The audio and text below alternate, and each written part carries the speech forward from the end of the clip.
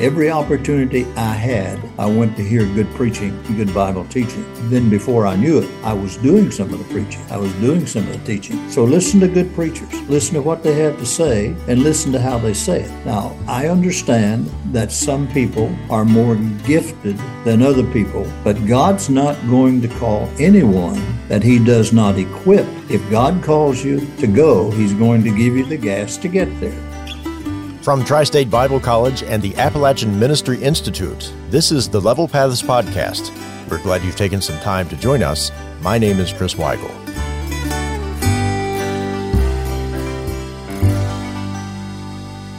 Along Route 60 in Fayette County, West Virginia, there's a small town called Ansted. Ansted is home to some notable Civil War history, and like most small towns in West Virginia, it was a part of the late 1800s coal boom. But fast forward to 1936, when Dr. John Sullivan was born in Ansted.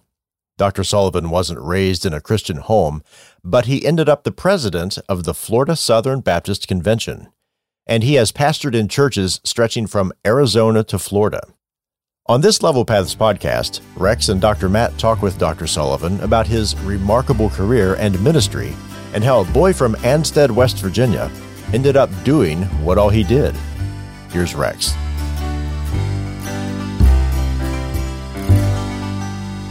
Welcome to the Level Paths Podcast. My name is Rex Howe. I serve as the president of Tri-State Bible College, and I also partner with my colleague, Dr. Matt Shamblin, in the Appalachian Ministry Institute at Tri-State Bible College. Matt, what's today looking like for you? Today has been busy. Well, I've been here in my office since 6 a.m. writing a sermon. We've got a great privilege of taking some time here with Dr. John Sullivan and talking to him about the impact of Appalachia on his incredible leadership. Dr. Sullivan is an institution in and of himself among Florida Baptists and Southern Baptists. Dr. Sullivan served 26 years as the executive director of the Florida Baptist Convention. He had served as the senior pastor of Broadmoor Baptist Church in Shreveport, Louisiana, a First Baptist Church of Sulphur Springs, Texas, and other churches in Texas and Arizona. Dr. Sullivan was an incredible blessing to me when I served as the interim executive director of the West Virginia Convention of Southern Baptists, and always stood in awe of Dr. Sullivan. But there is something about Dr. Sullivan that we're going to explore a little bit here today, and that is his upbringing in Appalachia, particularly in Ansted, West Virginia. Ansted, West Virginia, if you're familiar with West Virginia, is the place of West Virginia in and around Hawks Nest State Park. And so, Dr. Sullivan, it is a joy to be with you today. I'm delighted to be with you, Matt. I hope I can be of help to some preachers. And well, that's what you've always done. I know for years there was a partnership between the Great Florida Baptist Convention and the convention in West Virginia, and you always came and preached. And we're going to explore Dr. Sullivan's preaching a little bit in this because he is an incredible preacher. After his retirement from service as the executive director of Florida Baptist, Dr. Sullivan then became the senior adults pastor at First Baptist Church of Jacksonville, Florida. And so, Dr. Sullivan, so how does a boy who was raised in Ansted, West Virginia, end up pastoring these great churches and serving as the executive director of the Florida Baptist Convention? Well, you have to have some intelligence, number one. Number two, you have to have intelligence enough to know that you don't know everything, so you have to go to school. I think, above all else, I want this to come out right. Someone asked me recently, how do I get started in the music business? I said, well, the first thing, you have to be able to sing. If you can't sing, you're not going to get along in the music business. So I feel the same way about ministry and where I've been and what I've done. Now, I would be untrue to my own conscience if I didn't tell you whatever's happened in my life is by the grace of God and the gratitude of other people. I found that in Appalachia that can happen. It happened in my family. I had a good mother and father. We didn't do much church stuff. In fact, we didn't do any. I was not reared in a Christian home. The Bible was not a regular part of our routine. Sunday was not a regular part of our routine. As a teenage boy, I worked at a service station on Sundays. And so what I gained from my education in Appalachia is that sometimes you just have to recognize where you are in life and what God wants to do with you at that moment. I was very fortunate. I really had a good education, better than I thought, at Ansted High School and elementary schools. I was well prepared for going to college, and that surprised me a little bit coming from West Virginia. I think it surprised everybody that knew I was from West Virginia, that I had this kind of education. I had a principal, W.K. Vandal, who believed in me for some reason. We never were close associates or buddies, and he didn't, but he believed in me and recommended me for a job with the FBI right out of high school. They hired 2,000 high school graduates in a special program. And I was one of those. I was 17 years old, going to Washington, D.C. from Ansted, West Virginia. You can imagine the trauma of that. And there I met, grew in love, and married Nancy Henson from Jonesboro, Arkansas, who was there for the same reason. She was one of those who were hired along with her twin sister. They were hired by the Bureau. So that became the encounter of life for me. Nancy led me to faith in Christ, and to our absolute amazement, I was saved in August, and God called me to preach in October. I hadn't finished the Gospel of John when he called me to preach. Now, one thing I did learn in Appalachia is you stay with it. You just stay with it until you get it done. My dad was a great believer that you stay with it until you get it done, and it's done right. So my service, I guess, at these churches in part comes because God had given me the mind, and I had taken the time going to college and seminary with a family. Nancy and I had a child when we enrolled in college. And that was 4 years, and then 11 years in seminary. That's 15 years of your life that you've given to desire to be all you can to other people.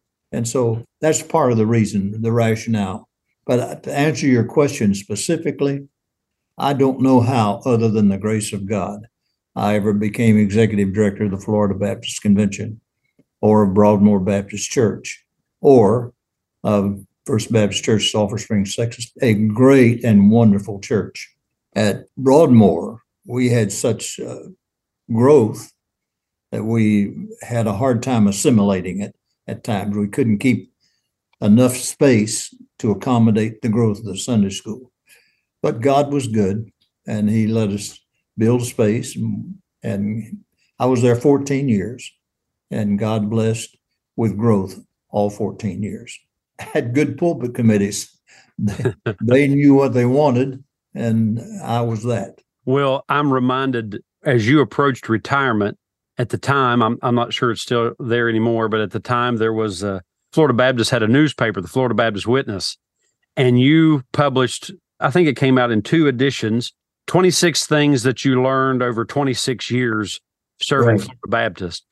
And there was almost a one-line statement that has impacted me, and I have repeated many times, and it's just a reflection of your wisdom.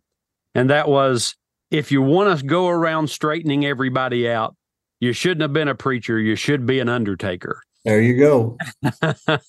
I never believed God called me to straighten people out. God called me to preach the gospel that straightens people out. Amen. If you can't straighten them out with the gospel, they can't be straightened. Amen. So how have you seen ministry change from your time serving in Louisiana, Texas, Arizona, and now serving at First Baptist Jacksonville? Time demand. There's more time demand on a preacher today than there's ever been. I will celebrate next month my 68th year of ministry. Time has become the most valuable commodity that I have. That's about all I have is time. I think the demands by people on time has been one of the greatest changes. The other change that I find is that a lot of young preachers don't want to go to small churches. I was happy just to get a place to preach. My first little church out in the desert averaged 11 in Sunday school, and 3 of those were us. But I got to preach twice on Sunday, and I'll forever be grateful for that. So I think the time demands on the preacher, as much as anything else, has been the changing thing. I don't want to sound critical of the new generation of pastors. That's not who I am. But we need to know we're losing rural churches every year. We need to know somebody has to pastor those rural churches. I never felt out of place. I went to the 27th Avenue Baptist Church in Phoenix, Arizona. The church was 3 years old, and I was the 4th pastor. So I never felt insecure. I had some folks around, and we grew every year. We had some growth, and I left there to go to seminary. So I would simply challenge the young men.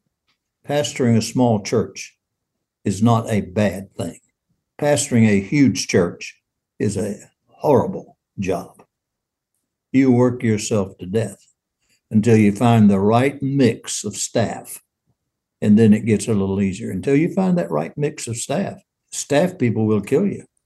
So you find that right mix of staff, and then you can move a little easier into things. I think it's time more than anything else. You were talking about the large church, and this story, I don't believe it's apocryphal.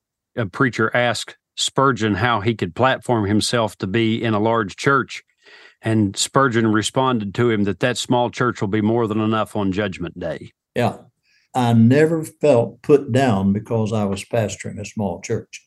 It was God's church, and he privileged me to be pastor of it. Wonderful experience. Lido, Texas was almost 100 years old. I left a church that had 4 pastors in 3 years. I stayed there 4 years. And then I moved from that little church, running about 150 in Sunday school, went from there to a church almost 100 years old.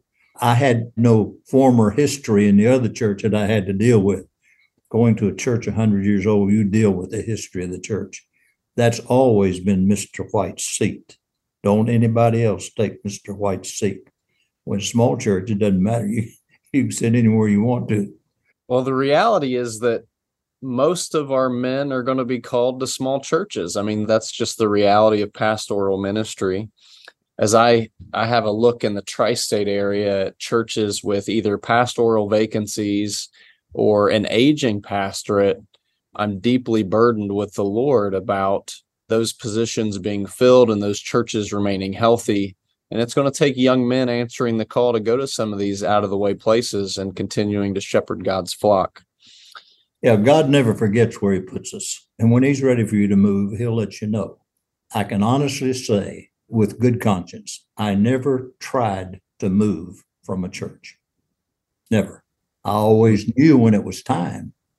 I would go home and say to Nancy, I have a strange feeling in my soul. She'd say, well, we're getting ready to move, aren't we? I said, well, I think so. But I never tried to leave a church. And I never tried to go but to one church, and that was that was a disaster for me, not for them. Well, Dr. Sullivan, you have served so faithfully in Florida, and one of my personal mentors, Dr. Charles Rossell, served First Baptist Church of Leesburg. And in your time serving as the executive director in Florida, you got to serve with some of the greatest pastors and preachers our nation's ever known. Oh, yeah. What are some qualities that you saw in them that God greatly used? Stick with it. Stay with it. I think of Ken Whitten down at Idlewild. I think the first 5 years Ken was at Idlewild, they moved 3 times before they finally came to a permanent place. And then they outgrew the permanent place and had to build a bigger place. I watched him as he went through that scenario. Ted Traylor over at Olive Baptist Church in Pensacola, which may be one of our leading churches in the Southern Baptist Convention. and will soon be up to $1 million cooperative program. Ted came and followed a pastor who had been there quite a while, Jerry Passmore, who came to my staff. And he's been there now 34 years. So it's staying with it. The longer you can stay, the healthier the church is going to be when you leave, in all likelihood. Now, I know that changes. I know that churches can come to the place that they see the pastor needs to go. At least somebody in the church thinks he needs to go. But mostly, when a pastor is doing what he ought to do, he can leave with some dignity. That's an incredible statement. Generally, you said the longer you stay, the healthier the church will be when you go. Yes. And the person that comes in makes a big mistake when he tries to change everything the first year. That's the biggest mistake when they follow these preachers in larger churches. The biggest mistake is they think they have to change things. And you don't. You don't have to stay with everything either. But you don't try to change everything in 1 year. If you do, you're going to wreck it. Well, Dr. Sullivan, you are an incredible preacher. Anyone who's ever heard Dr. Sullivan preach, you know that he is a lion in the pulpit. What have you done to develop your preaching? Take advantage of every opportunity of study that I could find. Listen to good preachers. In fact, I have to tell you, I have preached some of their sermons. Listen to good preachers. I love to listen to Criswell. Still do, as a matter of fact. Have on my desk now some of his stuff that I want to listen to all over again. You don't have to mimic anybody. You have to be who you are. You have to be how God made you. And public speaking has always been an easy thing for me. Since speech class as a junior in high school, I learned that public speaking was an easy thing for me to do. Now, for lots of folks, public speaking is not an easy thing at all.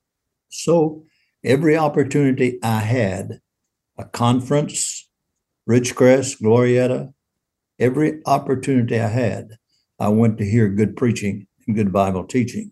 Then before I knew it, I was doing some of the preaching. I was doing some of the teaching at Ridgecrest and Glorietta. So listen to good preachers, listen to what they have to say, and listen to how they say it. Now, I understand that some people are more gifted than other people when it comes to speaking. I understand that. But God's not going to call anyone that he does not equip to do what he needs to do. If God calls you to go, he's going to give you the gas to get there. So as a result, find out what you can do with public speaking and then shore it up, make it better. Conferences, any training you can get in public speaking and preaching, you ought to take advantage of. I've always believed in taking advantage of anything that will help me be a better preacher. And listen to your wife. She'll help you become a better preacher. My wife was my greatest critic, but the greatest love that I've ever had in my life. So listen to what she has to say. She will hear things that you say that other people in the congregation won't hear. And so Nancy was very quick to listen to my sermons, and she's very quick to give me advice on how I could improve my sermons. That's a great insight. The reality is probably no one has listened to my preaching more than my wife. Oh. And so she has this catalog of sermons, and you're totally right about that. I can recall specific conversations of great encouragement most of the time, but then also incidents where she pointed out some things about for improvement or encouragement to build or get stronger. That's a great insight, Dr. Sullivan. Yeah. When you're preaching, don't look so mean. You just have to take advantage of every opportunity. Read good books. Read good books of sermons. Now, I have to confess, I have trouble reading Spurgeon. He just goes on and on and on. I don't know how he gets so much out of one text. I love his stuff, but I have trouble reading him. There's a biography written on Spurgeon. Of course, after he died, there were more biographies written on him than anyone else. And it was an older biography, The Life of Spurgeon, The World's Greatest Preacher. That's a humble title, isn't it? It was written just a few years after he passed away. I have a copy of it right here in front of me, but I bought a reprinted edition of that because this copy was well over 100 years old. It actually references the many bodily healings that were connected to Spurgeon's ministry. But it is old enough that, Dr. Sullivan, I, like you, have found it very difficult to read. And I was reading a couple books a week, and this one has put a halt to it because it's so difficult to read. So it said in the Florida Baptist Witness that when you were announcing your retirement, that you led the Florida Baptists with 3 core principles: evangelism without apology, planting New Testament churches, and developing healthy churches and church leaders. You were talking about Ted Traylor. Dr. Traylor is a friend. He came to preach for me in West Virginia, and he always spoke so very highly of Dr. Jerry Passmore. And then Dave Burton, your state director of evangelism, is a dear friend of mine, and he always spoke very highly of Dr. Passmore. I know that there's an incredible emphasis there on evangelism, and that's one thing that we want to encourage among our listeners. And so how can pastors lead their churches to be effective in evangelism? The pastor first has to be excellent in evangelism. It all moves from the top. If I'm not out winning souls, my folks are not going to be out winning souls. At least most of them. Some of them will. Some of them are naturally born soul winners. I remember in my first church, 27th Avenue Baptist Church in Phoenix, Arizona, I was trying to build a visitation ministry, evangelistic visitation ministry. And I had this man named Jack Coons. Jack was a new Christian on fire. So he said to me, "Take me with you when you go visiting. I want to learn how to do it." So I took him. He paid attention. I think he went with me maybe 3 or 4 times. And then on the 5th time, he said, "I don't need to go with you anymore. I need to get someone to go with me, and you get someone else to go with you." Now, this is a layman whose job was to wash milk cans at a dairy. And he was simply saying to me, "I know how to do it. There's no use of both of them." Now, this was still a very small church at the time. And so we divided our potential and we grew it. We had 4 rather than 2. And then he did the very same thing I did with him. He trained someone. That's the way we did it. Now, evangelism door to door is harder to do now in the city. I don't know whether it's harder to do in the smaller communities or not. I suspect it's not nearly as difficult. It's nearly impossible in Jacksonville, Florida, to do door-to-door evangelism anymore. You have to wait until that person makes some kind of contact with your church so that you have a reason to call on them. We do things here at First Baptist like Trunk of Treat, which is a big evangelistic emphasis for us so we can get names and prospects. And so that's one of the things that I would encourage our preachers to do. Get the folks in touch with your church, but take somebody with you. People are not going to learn soul winning automatically. Now, some people are just better at it than others. David Burton's one of the best witnesses I've ever known in my life. He'll witness to a telephone post. I mean, that's his whole modus operandi. And so find the person that wants to learn and show him everything you know about winning people to faith in Christ, and then duplicate it. That's the best system I've ever devised. At a church I served, we were going door to door in Charleston, West Virginia, and I had a group of people, and they'd spread out among the community, and opened the gate, went up to the door, knocked on the door, and I heard a dog that was barking that it sounded like it could eat a lion for lunch. And so I turned around and ran because I thought, I'm going to be eaten by this dog, and it's coming around the house. And I was younger and more athletic at the time, and I jumped the fence. And as I'm jumping the fence and looked, all the people that had come with me were practically laying in the street laughing at me. And I turned around and looked, and here come this 3-legged dog limping around the house. But I was confident this dog was going to eat me alive. Yeah, I've had about every experience you can have knocking on doors. But I tell you, if you don't go after them, I say to folks all the time, you have no right to expect anybody to come to your church, but everybody has a right to expect you to come to them. Amen. That's a God-given right, the church going out to others. Amen. Amen. Wow. That's powerful. That is. And I've heard someone say this, so it's not original with me, but in the current culture, to give time to something is truly a gift in today's culture. And you mentioned this earlier about time is a precious commodity these days. And so to just expect, build it and they will come.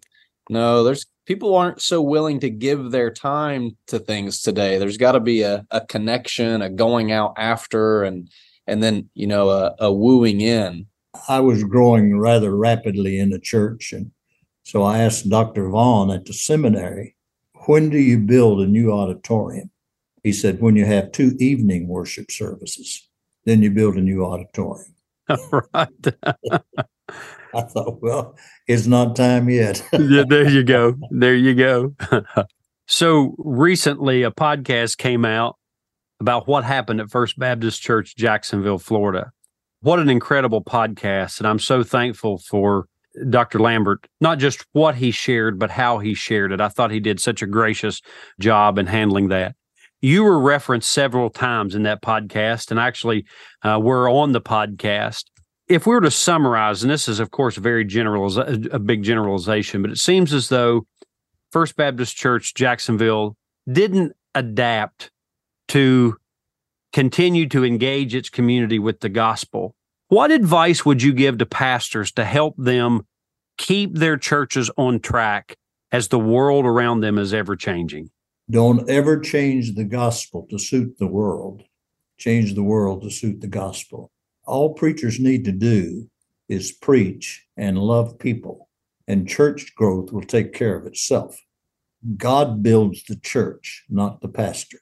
The pastor leads, but God does the building of the church.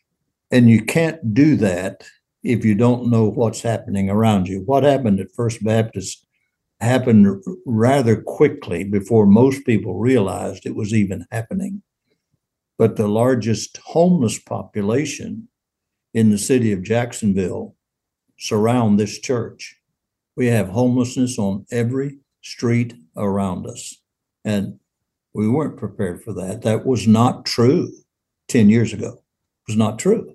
At one time, the only show in town was First Baptist Church. But now, people who live out in the suburbs will pass 2 churches, 3 churches that are growing because they're in the suburbs. They're not going to continue to drive downtown. And we still have an evening worship service, but folks don't drive downtown who are older people to the evening worship service. They can't. We have good security, but you have to be extremely cautious. So I would say, know what's happening around you. Try to know what's going on in the culture around you, and try to love those people who are going to get caught up in some of the deep changes in the culture, the layoffs, whatever it might be, change of school superintendent. So know what's going on around you and minister to what's going on, not what you think ought to be going on. Appalachia is a difficult place to serve. Do you have any encouragement for pastors to help them remain faithful? My problem is I never pastored in Appalachia. In fact, I was not even saved when I left Appalachia. So I'm at a real disadvantage in knowing. But what I would simply say to pastors, you be faithful to preach the word of God in the situation where God has put you. Now, I mean that seriously. If you're in the wrong situation, try to get out of it. And you know when you're in the right situation, when you're in the wrong situation. God has protected me across the years, and always the situation I've gone to is the one I knew he wanted me in. So the first thing I would say is be faithful to the preaching of the Bible. Be faithful to the preaching of the Bible. Be faithful to your wife. Be faithful to your wife. There's absolute too much of this. As the executive director of the Florida Baptist Convention, the least desirable task that I had to do was to step in and referee fights between a pastor and his wife because of infidelity. Tasteless. Don't understand it. So I would say be faithful to your family, be faithful to your church, be faithful to the preaching of the gospel, and God will take care of you. I know that. I know God will take care of you. I remember one Christmas, we were in college with a child. We didn't even have $1 to spend for Christmas for our child. That was a tough time. I went to the mailbox about a week before Christmas, and there was an envelope from the Lovers Leap Baptist Church, close to Ansted, West Virginia. I had preached a revival there that past summer, and money had come in after I had left, and they failed to send it. And they sent it, and I got it a week before Christmas. Now, somebody saying, well, that's coincidental. No, that's providence. God will take care of his people. He will. I didn't have a job. I was a shoe salesman. I saw a brand new store, Tom McCann, on the fastest corner in Phoenix. I went in and applied for a job, and the manager said, can you sell shoes? I said, give me a month, and I'll sell more than anybody else on this floor. He said, okay, I'm going to hire you. And a month later, he said, sure enough, you were the top salesman last week. So whatever you have to do, I've been bivocational twice. Bivocationalism is tough. And I would imagine some of your preachers are bivocational. There again, it's the time frame of bivocational that always got me. I've stayed up a lot of Saturday nights finishing a sermon because I worked on Saturday from 9 o'clock to 9 o'clock at selling shoes. So I know bivocationalism can be tough, real tough. Be faithful. That's the key. And don't try to move yourself. Let God do that. You're his. You're his. You're not your own. You're bought with a price. So I would simply say the encouragement I would have, I've been at it now 68 years, wouldn't want to do anything else. Wouldn't know how to do anything else. And I love being a preacher. I love being called pastor. So that would be my encouragement. Dr. Sullivan, if you don't mind me asking, you said you've done ministry for 68 years. How old are you? 39. 39. Okay. That's what I thought. I thought you had to be at least 38. Yeah. Next month, I will be 87. And you still work every day? Every day. And I'm still excited about it every day. I don't know how anyone cannot be excited about ministry, where you're meeting the need of another person's life. That's what Christ was all about, meeting the need of a life. And that's what I want to be about, meeting needs. Dr. Rossell always says, Matt, if you will meet the needs of people, you will never lack for a people to preach to. Oh, yeah, that's true. And Charles did a great job. He probably did more in personal ministry than just about any pastor we had. I mean, he was before his time with social, what we call social ministries, with the hospital and this and that and the other. That's what Traylor does at Olive. Everybody in Pensacola, I think, knows Ted Traylor when they see him. He is very involved in the life of the community as well as being involved in the life of his church. He's like you. You're 87. He's in his 80s. And anytime I call, he's working on the farm. He's telling me about where he's preaching, how many people he's won to faith in Christ, a new way he's come up with to share Jesus. And so he is just going strong. Dr. Sullivan, thank you so much for taking this time with us and investing in pastors in Appalachia. I'm glad to do it. And sometime when you have some conference of some kind, invite me and I'll come up and spend some time with you.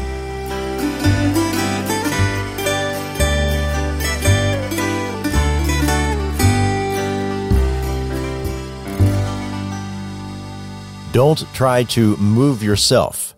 Let God do that. That piece of advice from Dr. John Sullivan is to be heeded by every young or even not so young preacher.